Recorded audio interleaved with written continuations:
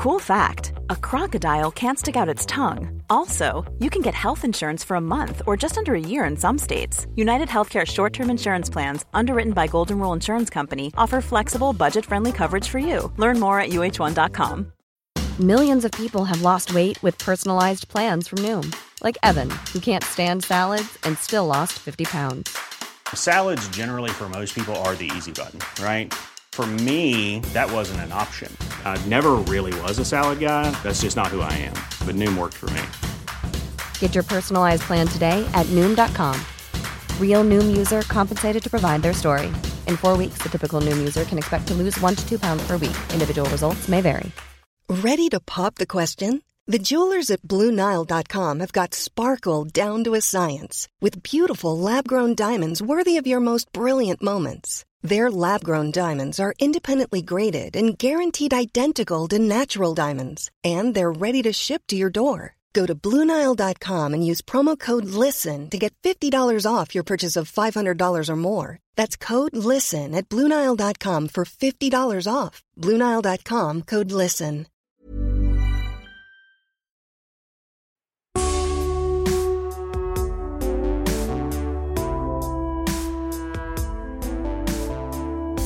Welcome to Politics on the Couch, a podcast that tries to make sense of the world by talking to psychologists, psychiatrists, neuroscientists, anyone really who can teach us something about the way our minds respond to politics, and I suppose the way politicians mess with our minds. I'm Raphael Baer, a political columnist and writer, and I'm joined remotely by the producer of this podcast, Philip Berman. We've got a fantastic guest on this week, which we'll come to in a moment. But perhaps first, it might be worth reflecting a bit on our first podcast, the introductory one last week. We had some feedback, and most of it was good. That's reassuring. There was a question. Came in from. It's good to know that people are listening. Thanks for listening. Joanna Perry in London. Given the fact that it's a politics on the couch, she was very interested in your psychological motivation for doing this podcast. Oh, that's a nice, easy question. It flows a lot from a long-standing ambivalence I felt about covering politics as a journalist. Partly, I think maybe the sense that aspects of journalism had become sort of more part of the problem than part of the solution in terms of the way we'd all been sucked into a sort of a mode of game playing, Westminster Games, and the way that interacted also with the hyperactive news cycle that meant that a lot of us were writing or broadcasting about the froth and the chocolate sprinkles on top of the cappuccino as opposed to the actual kind of coffee underneath. Well, that's a terrible metaphor, but hopefully you know what I mean. And so I really liked the idea of thinking, what are the sort of the fundaments of human motivation and behavior that are happening underneath all that froth on the top. Is there a danger that you might alienate some of your associates, because you must know a lot of political reporters who this is their job. They have to go out there and file stuff every day. I hope not, because I have no end of admiration for people who do that frontline stuff. I was never actually all that good at it. I wasn't a great reporter or a story getter, and I think that side of it is fantastically difficult and really important. I mean, that's really where the scoops and the getting the news are where government and power are held to account in politics. I think that the tricky bit is really more retaining two perspectives simultaneously. One which is what is new, what is urgent, and what has to be reported now, and what are the sort of the essential things that either never change, or they're part of human nature and that you have to just accommodate to, or that change fantastically slowly and that it's really hard to see when your eyes are very close to the page. So if what I've said sounds like criticism of the industry, that's definitely not what I mean. I think it's more a sort of a self-criticism in that I was finding managing those two perspectives challenging, and quite like the idea of spending a little bit more time on the second one. Okay, well, I hope that answers your question, Joanna. And now on to this week's guest, who is Lord Alderdice. And I'm just going to read through a few bits about his very impressive CV. He's a psychiatrist, a psychotherapist. He played a significant role in the talks leading up to the 1998 Good Friday Agreement. And he's a politician, too. For 11 years, he was the leader of the Alliance Party in Northern Ireland during the Good Friday talks. Some of the listeners might not be totally across the party system in Northern Ireland. Perhaps you might want to just shed a bit of light on that, Raf, what the Alliance Party is. The important thing about the Alliance Party is that it was non-sectarian in an environment where obviously sectarian politics really defined so much about not just the institutions, but life, social relations, everything that happened in Northern Ireland. And the interesting thing about John Alderdice is that he came to it from that, as it were, sort of bipartisan perspective, a moderate liberal outlook, but also interestingly that he describes his reaction against sectarianism and what he saw growing up in Northern Ireland as his motivation for becoming a psychiatrist and a psychotherapist before he then went into politics. And that's, I hope, what makes him a particularly interesting guest for this podcast, for our discussion. And he's also the honorary president of Liberal International,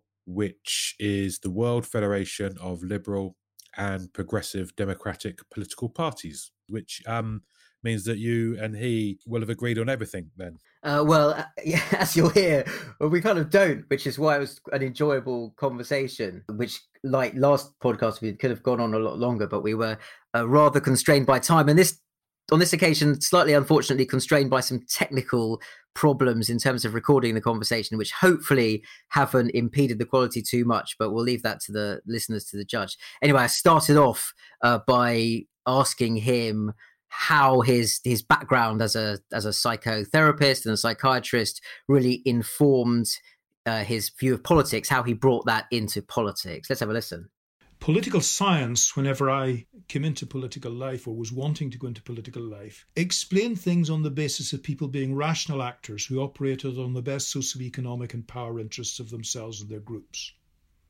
It seemed clear to me that this was nonsense, that many people behave in ways which are not in their best rational self-interest, socially, economically, or in terms of power. There are often other drivers, what one of my friends, Scott Atran, calls sacred values, which is not about religion at all. It's about things that transcend socioeconomic metrics.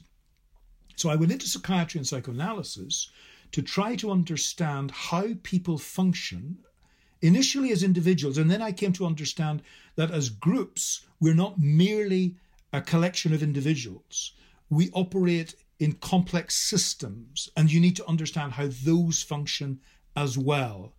And so when I'm thinking about politics and when I'm engaged in political life, whether it's in the speaker's chair or whether it's on the benches of a particular political party or whatever, I'm thinking to myself, what is going on for the people whom I'm listening to on my side, on the other side, on both sides, inside the chamber, outside the chamber? What is motivating them in terms of how they feel, as well as what they think and believe, how they feel positively and negatively, angry and anxious, loving and hating, how they feel about those things, and how can I incorporate that in my way of understanding, not just of them as individuals, but as to how large groups function as well. So that dynamic, the tension between how people think and behave in groups as opposed to their individual selves, is something that actually really stands out from what you've written about your experience in the Irish peace process, for example. You mentioned the difficulty in opening a dialogue between people who, because of their communal outlook, hear what might seem like the same words in completely different ways. That's true. And there's an art to this, because you need to be able to bring out the differences of perspective, because that's part of the struggle to represent all the diversity that there is, but also to take us forward to new ways of thinking that take out the best of everything. But that needs to be sustained by human relationships. I mean, it's a bit like the work that I did for many years as a doctor and psychiatrist. There's the technical aspect, there's the question of understanding pathology, and in the case of psychiatrists particularly, psychopathology, and engaging with that. But the human relationship with the patient is absolutely critical. And no matter how smart you are or how well informed you are, if you don't have a relationship with the patient won't stick with the treatment, they won't get better. You need that relationship. And politics needs that too. And in the context of Northern Ireland, there were lots of things, but maybe someday I'll write about some of them. But, one of the things as speaker I saw a lot was the interactions that there were. I'll give you one amusing example. There were in all of the parties members that liked to bet on the horses. And people couldn't get out to act for themselves. So there was one guy who acted as a runner, and he would take the bet from people in each of the different parties, and he would deliver the bet, and then he would bring the money back and so on. So, and there were other things that people were interested in. There were members of Sinn Féin and the Ulster Unionists and DHP who liked to fish. And so they would exchange ideas about fishing flies and things of that kind. Those human relationships are absolutely crucial to make things work. And when those break down, as they sometimes do for internal or external reasons, political or non-political reasons, it's very difficult for politics to work. If you happen upon a common interest in fishing or football or whatever it is, then that's great. That gives you something to work with. But if you go into a room and there's people are pretty hostile to each other or very, very suspicious of each other's motives, as happens across politics, bringing your experience, as you say, your clinical experience as a psychiatrist and psychoanalyst, what technical measures can you actually bring to try and cultivate those relationships? Well, the thing is, as human beings, one of our natural instincts is to form relationships with other people, to engage with them. And then, of course, what happens from time to time is that we're either rewarded, encouraged, enriched by that, or we find that we get a bit frightened of the other person. We're suspicious of their motives. They say or do something or behave in a kind of way that sets us back and makes us a bit antagonistic to them. Or they look like somebody or sound like somebody with whom we had a bad experience before, and therefore we're immediately already on the defensive and angry. Some people find ways of overcoming this in surprising ways. I'll give you an example. Dr. Ian Paisley. Now, most people in the rest of the UK, and many people in Northern Ireland too, would simply find him a truculent, difficult, angry sort of a guy who said all sorts of horrible things, which is absolutely true. And when he was operating in the political context, and indeed to some extent in the religious context, that's the way he would behave. But he also had the capacity to relate to people in a warm, humorous, positive kind of way. If he hadn't had that, he wouldn't have been successful as a politician or as a church leader. For example, my deputy for much of that time was a very old friend, Seamus Close. He died not very long ago, sadly. As you will hear from his name, Seamus Close, he was from the Catholic nationalist background, but he was a firmly committed member of the Alliance Party. And he had a little girl who was absolutely the apple of his eye. And during the talks process, it became clear that she had developed leukemia. And Seamus and his wife Deirdre were devastated by this. And Ian heard about this. And repeatedly during the talks process, just before we would get into, sometimes a quite difficult debate about politics, he'd come over and say to Seamus, how's the wee girl doing? It wasn't a kind of, I'm trying to manipulate this guy. He had no need to do it at all. But there was that part of him that engaged with people at a human level. That's why he was so powerful. That's why he was so able to be successful, because he was able to do that. Now, the fact that there was another bit is an interesting comment on us as human beings. We can split off various parts of the way we form relationships.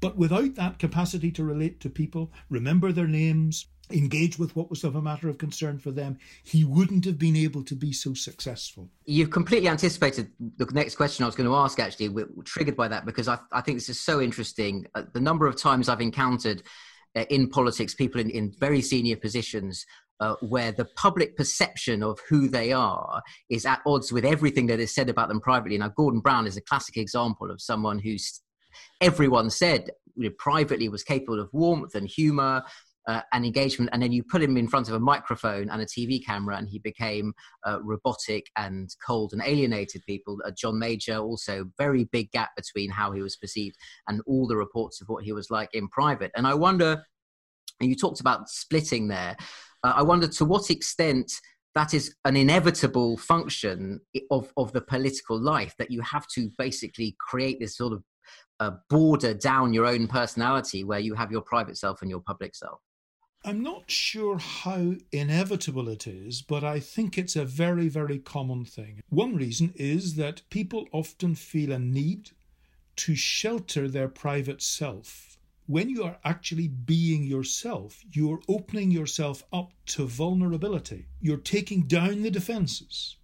And that means that you can be hurt, you can be damaged much more easily.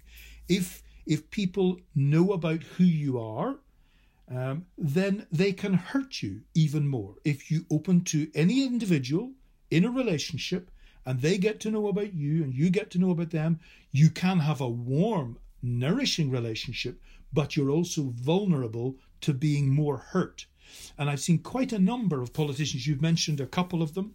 It was true, by the way, of Hillary Clinton as well. I remember meeting her in a number of contexts, and there was a sort of coolness and distance. And then she came to see me in the Northern Ireland Assembly, and we spent a couple of hours just wandering around Parliament buildings.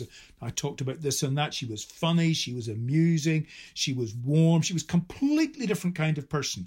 And of course, in the end, it destroyed her politically because people felt that she was distant and cold and so on, which was not the real person. So some of it is about protecting yourself against an increasingly hostile world that politics has become. It's a pretty dangerous, horrible place, politics. Well, it's a nasty business, exactly. And this raises then another question, which is something that I've been fascinated by for a long time, which is how much is cause and how much is effect here. And what I've noticed, I've now been around Westminster long enough to have followed MPs through their careers when they sort of become, when there's newbie MPs just elected and then they rise through the ranks. And what I wonder, having observed this, is whether to begin with, you start out with the best of intentions to be open and be yourself as much as you can. What you realize is that the other side are so ferociously against you because of what you represent, the party that you are rather than who you are, that you have to discount the attacks that they are leveling against you. You have to thicken your skin very quickly. And then once you've developed that thick skin, it's then very hard. That becomes part of your personality. So as it were, you develop a robotic personality just through this iterative process of being attacked all the time.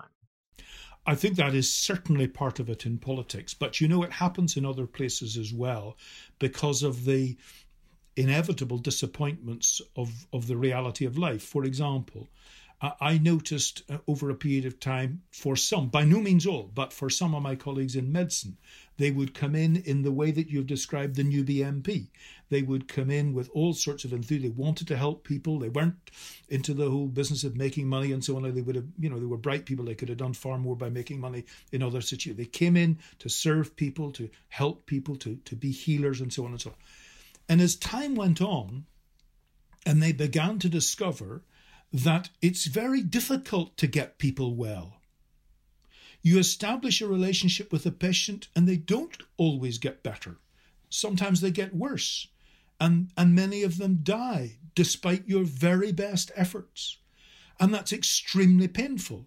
Then in addition to all of that, you're necessarily working in a bureaucracy whose job it is to deliver care to huge numbers of people rather than to every single individual person. That's inevitable, but it's very difficult and it's a struggle. And not everybody is able to sustain themselves in such a way as to survive. So, and then politics. Politicians have discovered over a number of years that if you actually tell people the truth about things, they don't vote for you. They vote for illusions. I wonder, going back on what you said earlier, whether this is a process that happens to people in politics, or whether there is a kind of a political personality a priori that is attracted to this kind of life, that there's almost a kind of a pathological state that is a politician, and those people do well in politics. I think it's more the kind of inevitability of having to face some real challenges and difficulties that won't go away. and the difficulty of facing those challenges. Let me give you a couple of examples. With this problem of the virus, COVID-19, I hear people saying things like, COVID doesn't respect borders. This affects all of us. This is nonsense. Of course it has to accept borders. Otherwise, you would have no difference between what's happening in France and what's happening in Germany. In fact, the whole principle of social distancing is that you put a boundary between yourself and other people, a boundary which isn't a line, but a space that makes it difficult for the virus to cross that space to infect another person. Secondly, say the virus is no respecter of people and the difference between people. Of course it's a respecter of difference. The whole thing that we've discovered is, for example, that older people are much more likely to be affected than younger people. And that's because as you get older, your immune system doesn't work as well and work in the same way. So people in that sense are not equal. People are different. I'm not even equal to myself 10 or 15 years ago. I'm much more vulnerable, for example, to a virus. Now, when you start saying those kinds of things, you are challenging what people would like to believe about the reality of the world. And if you start facing those kinds of things, it's very tough. I mean, I listened to Chris Whitty, the chief medical officer, a man of extraordinary ability, integrity and experience, whom we are very fortunate to have. And he's saying to people, this virus isn't going to go away. We can't defeat the virus. We can manage the virus. There's only one disease that we've really got rid of, and that was smallpox, and we did it through a vaccination program. We don't have a vaccination program. We don't yet have a vaccine. Some of the treatments that we were hoping would be helpful have proved to not be very successful. This is a really, really difficult thing. He has to present that reality. Well, at the same time, the politician has to present some kind of idea that he can deliver what people hope for, which is to defeat the virus. You see this exactly in the debate about an exit strategy from lockdown, as if there will come a point where the metrics show there's victory and that the virus has sort of surrendered in some way, and it's sort of VE day against COVID. Whereas the reality, as you've said, is that leaving situation of lockdown in the absence of a vaccine means you're sort of accepting that this disease will affect people and therefore kill people at a rate that the NHS can manage. So the announcement of everyone come out of your homes, go back to work a little bit, actually contains something that no politician wants to admit, which is, and some of you will die as a result. Now, that's a very extreme way of putting it, but and a sort of a brutal utilitarian way of expressing it. But that is sort of the reality of it. And you can see, therefore, why politicians don't want to express it or really engage properly with what it means to say, let's resume something like the life we had before. You're quite right about that. And let me take you back to an earlier stage in this process when what was being talked about was so-called herd immunity. And the idea of that was that enough people in the community had to develop an immunity to the virus. Everybody in the community didn't have to develop immunity, but a significant percentage had to, so that although individual people could still get it, it wouldn't transmit quickly enough to amount to an epidemic, never mind a pandemic. Now, people didn't like the implication of it, which was that until we got immunity, we could not defeat this virus. But that is the reality that you're referring to. And there are only a few ways that we can address this. One is that sufficient people get immunity that the infection can transmit, but not as an epidemic. And there are really only two ways you can do that. One is by having a vaccine that works, which we don't have, and it's likely to take quite a while to develop. And the other is to be infected, but out of that to develop immunity.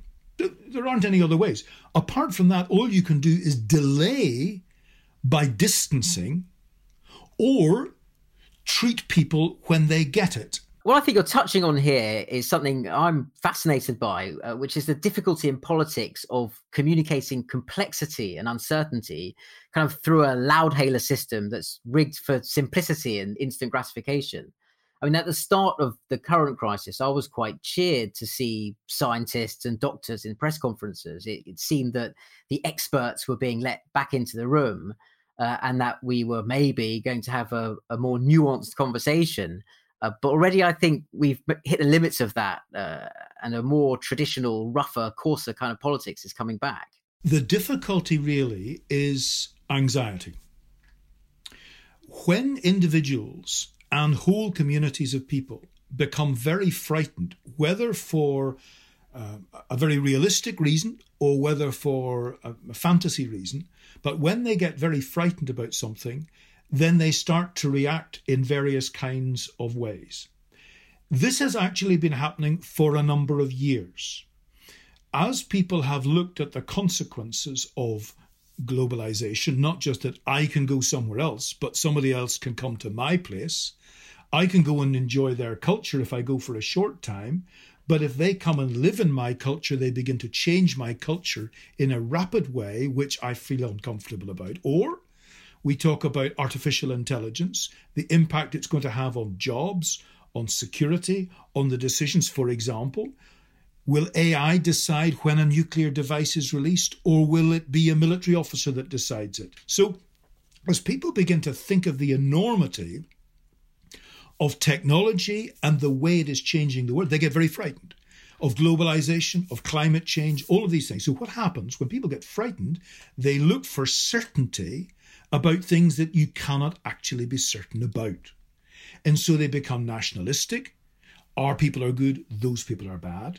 They become religiously fundamentalist. I am certain about this, when actually it's something you can't be certain about at all. And in the context of the virus, we, as you rightly say, we turn to experts because we believe they can get us out of a problem.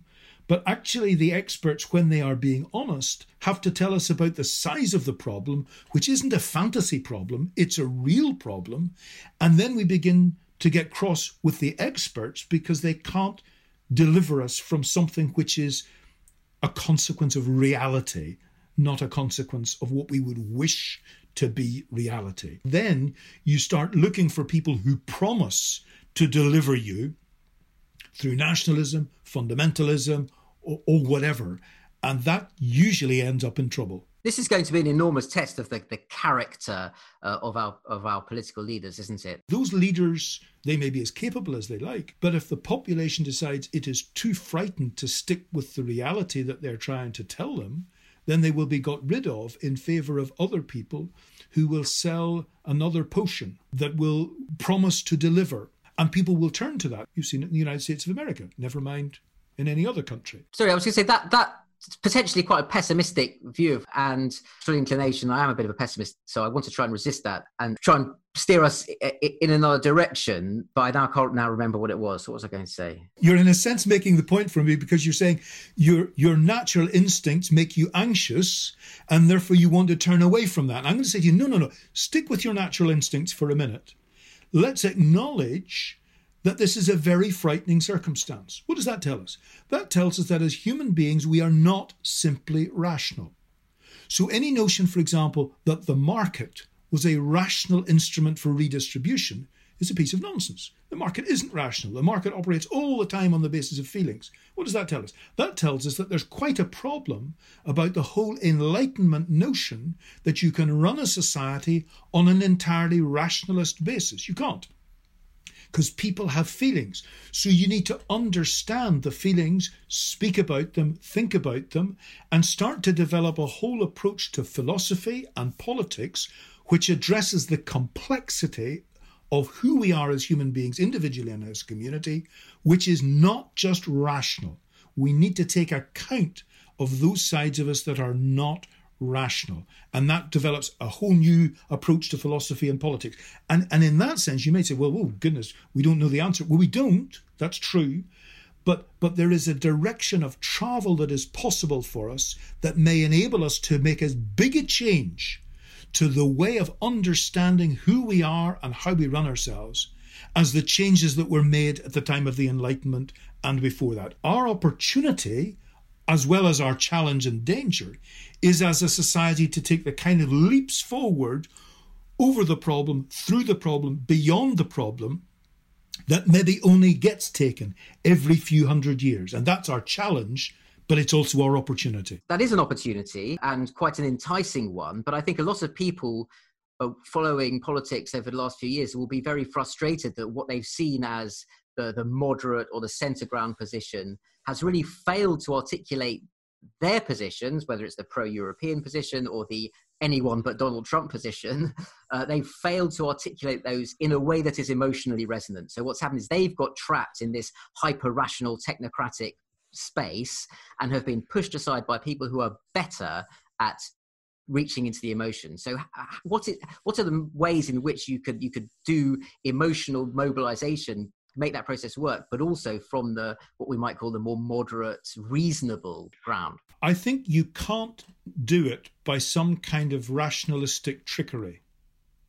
In other words, you have to take seriously that as human beings, the reason we have been able to evolve and survive and thrive is not just because of our rational way of thinking, but because of the emotional way of thinking, which may very often come up against the rational and tell us that there's an outcome that is different from and sometimes even conflicts with the rational. So, for example, one of my colleagues, Dominic Johnson at Oxford, is publishing a book shortly where he will point out that those who look rationally, for example, at military tactics and think that that will bring them a victory may be mistaken.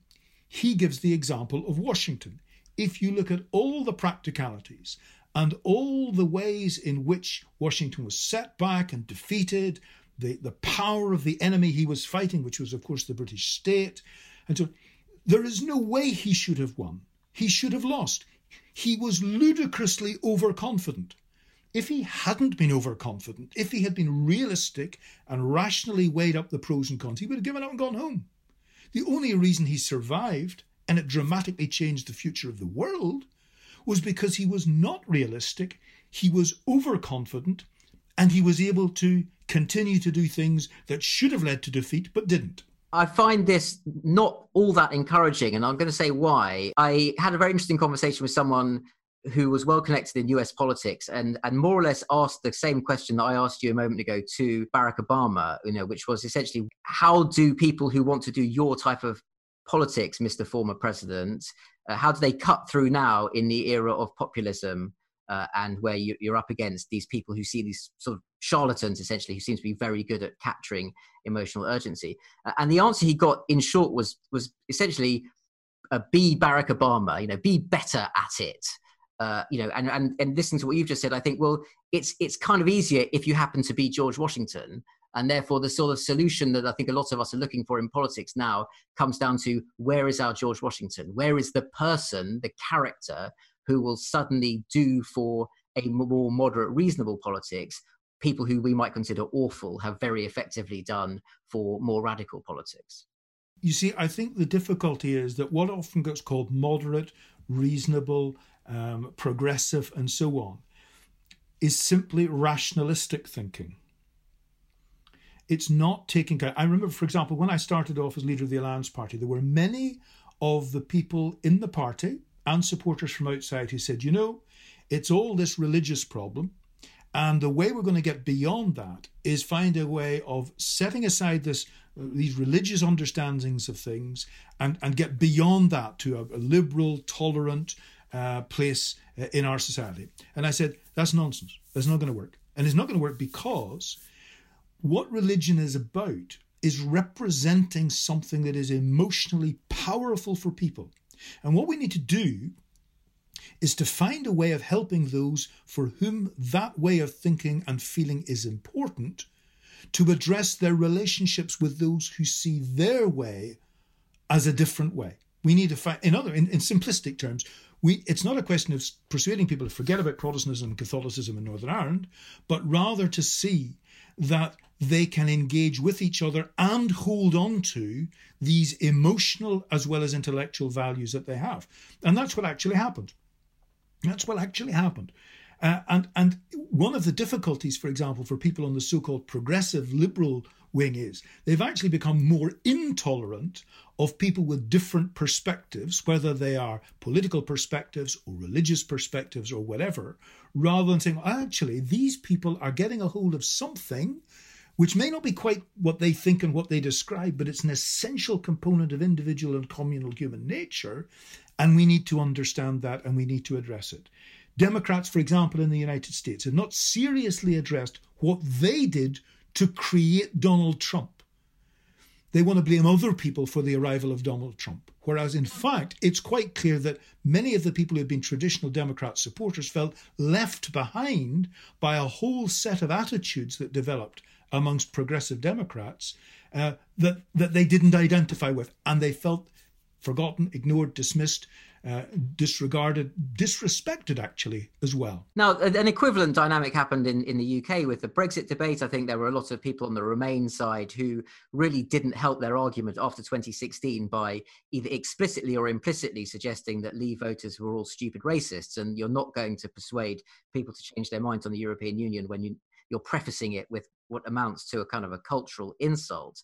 But just to put the other side of that a second, there must surely be a limit where you empathize with what motivates people to support a certain proposition or vote for it, but then ultimately hit a dead end where you say, but the solution that you've alighted on is ethically intolerable. So what I struggle with is the idea that you sort of empathize your way into seeing people's what we might call irrational or non-rational what their needs that have made them choose, say, Donald Trump as president. And then where you draw the line, which is, but I'm not going to appease a political movement that I think is actually starting to look, well, a lot of people would say it's looking genuinely fascistic in some ways. So where does empathy meet appeasement? The simple answer is relationships and conversation. But let me expand on that. When in the Brexit campaign, people on the Remain side started to act in absolutely the way that you characterise, two things happened. First of all, they increasingly disregarded the way the European project itself had gone wrong. And I could say quite a lot about that. But the European project itself had gone wrong, and people on the pro-Remain side, and I've been saying this to colleagues for a number of years, were not sufficiently critical of the way the European project was being conducted. It was almost like a kind of European nationalism. Europe, right or wrong. We support it because we're pro-Europe. They forgot what Europe was about. Europe was a peace project. Europe was not about creating the euro. It was not about a seat at the top table of world affairs for leaders of small countries in Europe. It was not about that. These were instruments to ensure that Europe didn't go back to war. Europe itself then became the subject of a conflict, and it didn't ask itself properly why. Why have we gone from being the solution to conflict to becoming the basis for conflict, albeit not violent conflict, but nevertheless.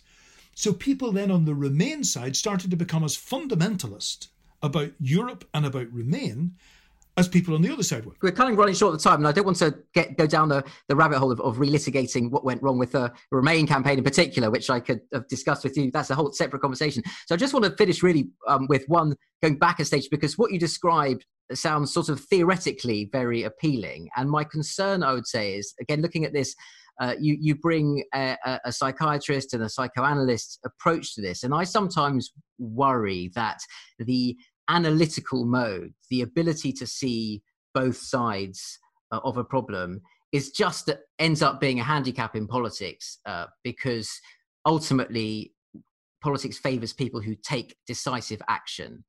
And what you're actually describing is an aspiration that very quickly in the highest executive offices just can't be applied. Bill, I was the leader of a political party for 11 years in Northern Ireland. When I became the leader, people said, you're wasting your time, it's a load of nonsense, nothing will ever be solved here, there'll never be any agreements, the violence will continue, nice guy, but exactly as you say, psychiatrist, but Ulster will not go on the couch. By the time I finished up as leader 11 years later, we had had the negotiations. The IRA had brought their campaign to a close. We were able to have an assembly. With all its ups and downs, nobody seriously expects that we're going back to war. We have found a way of disagreeing with each other without killing each other, which is what politics is about, more than a way of agreeing.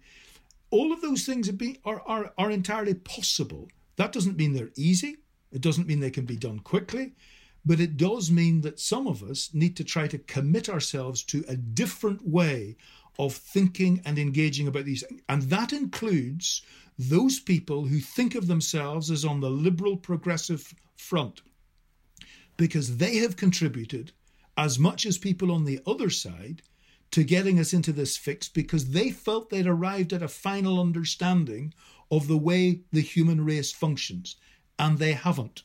And we never will.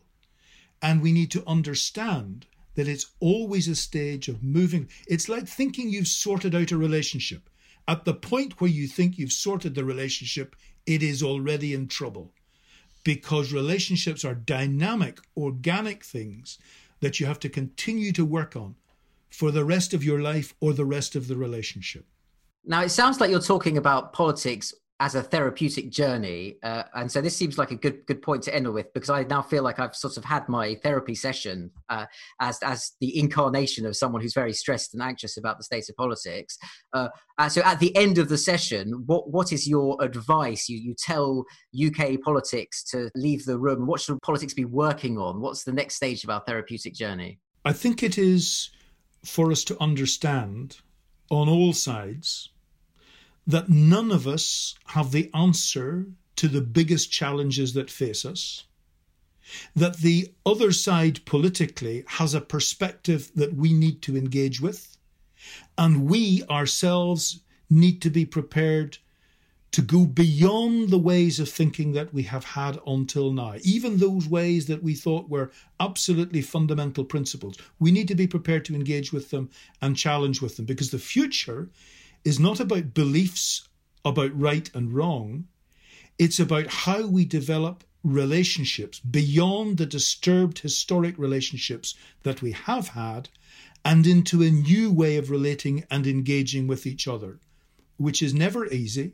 It'll be bumpy, and it's never sorted. It's always in process, but it also has enormously rewarding possibilities for us. That's brilliant. I could keep going on forever. I've just had my wife come in and tell me she needs to teach a maths lesson from this computer. So that's pretty much whether we like it or not. That's the end. That's the reality of partnership and relationships. They set down important boundaries. Absolutely. Look, you've given us so much of your time there. That's really fantastic. I hope you found it not too enervating. No, not at all. That's great. All the best. Cheers. All the best, Philip. Cheers. Bye. How did the maths lesson go? I mean, obviously you weren't taking it, so no, exactly. I'm very lucky to be married to a maths teacher, because it means that late in life I've got substantially better at maths and understood a lot more of it than I did when I was at school. Isn't there a famous quote about the most important thing in politics is being able to add up? Who said that? Being able to count. I think that might be from, count. Yeah, I think that might be from Lyndon Johnson, or it might be from the Danish TV show Borgen, or it might be from both, but it's certainly something that's said, and it normally is used to refer to whether or not you can get a majority for your position. So having the arguments or the strategy or the tactics is fine, but if you haven't got enough people to vote, if you can't add up those votes, you're not going anywhere, and that is definitely true. Turning our attention back to our chat with John, when you moved on to the topic of liberal progressives, I thought it was really interesting that he was quite keen to question how tolerant they really are of other political parties. One of the things I enjoyed about that conversation is I found it perhaps more challenging than I expected to, as you say, because I thought, well, we're going to be terribly moderate and liberal and progressive and agreeing about all sorts of things. And actually, particularly his account of everything that went wrong with the Remain campaign, and specifically the failure to find flaw with the European project. He correctly identified, I think, that I was starting to get a bit defensive about that, because I'm a big supporter of the European project. And so I found I was quite pleased in a way that he sort of drilled a little bit into that in a way that I found quite uncomfortable. This question of whether there is such a thing as a liberal fundamentalism, this sort of paradoxical idea of liberal intolerance. Like a lot of people in the period 2016 to 2019, I did slip into some quite fundamentalist thinking on the European question. More generally, I think following on from that question of how you navigate, as it were, from a liberal perspective, believing that you're right about certain very important moral issues, while also reaching out and trying to understand what it is that motivates people who you feel you want to persuade, even though you think they might be wrong. I mean, I think I phrased it in that conversation as the tension between empathy and appeasement. That is something that I will have to sort of go away and think a little bit harder about now, because I'm sure he's right that personal relationships are the way you navigate through that. But I'm still left a little bit hungry for a sense of what enacting that in practice looks like. What is a practical politics of turning dialogue and relationships into, bluntly speaking, to winning the argument for a liberal position when we feel that nationalism and populism are sort of running rampant? I didn't feel we quite got to the bottom of that. Yeah, and I also feel like John is coming from a very different place from us. He comes from a background where there's a lot of sectarianism, a lot of strong religious affiliations, and therefore for him, it was almost a necessity that you had to talk. Yeah, I think that's definitely something that if we'd had more time and certainly a better internet connection, we could have talked about a bit more. Maybe you have to reach a point of where there's so much fatigue and frustration at the really extreme end of politics, of the violence, that people are ready to have a different kind of dialogue. I mean, John Alderdice had come, as you said, from that Northern Ireland experience. I'm sure, we're lucky in a way. We talk about our polarized politics with regard to Remain and Leave and Labour, Tory and other issues, but actually that's as a pretty tame kind of conflict that stays mostly sort of on the internet and in the chamber of the House of Commons. And we could probably, all of us, have a bit of humility with regard to people who have had to make much more profound compromises. He talked about, Ian Paisley sitting across the table from Martin McGuinness. You think about Yitzhak Rabin shaking hands with Yasser Arafat and Nelson Mandela holding hands with de Klerk. These are people who had a very clear sense of where their ethical position was, but also what they had to do to reach out and talk to people who had quite literally, in many cases, wanted to kill them. So that's again something that we would, we could have, or maybe you can in the future, go into in more depth. There's so much in this, so many more kind of questions and issues that we can, go back to just, even John on his own, let alone all the other interviewees we've got lined up.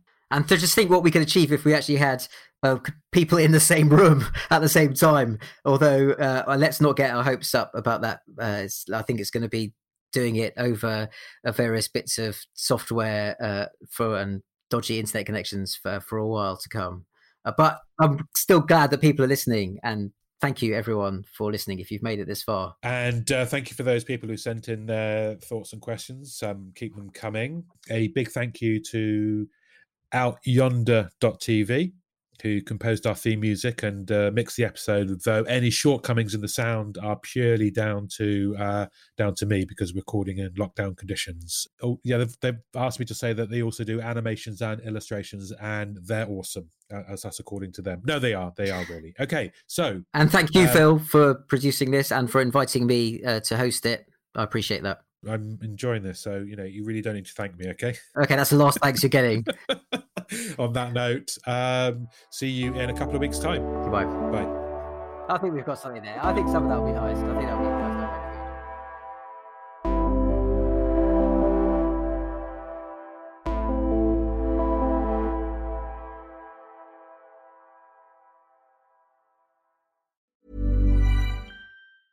Planning for your next trip?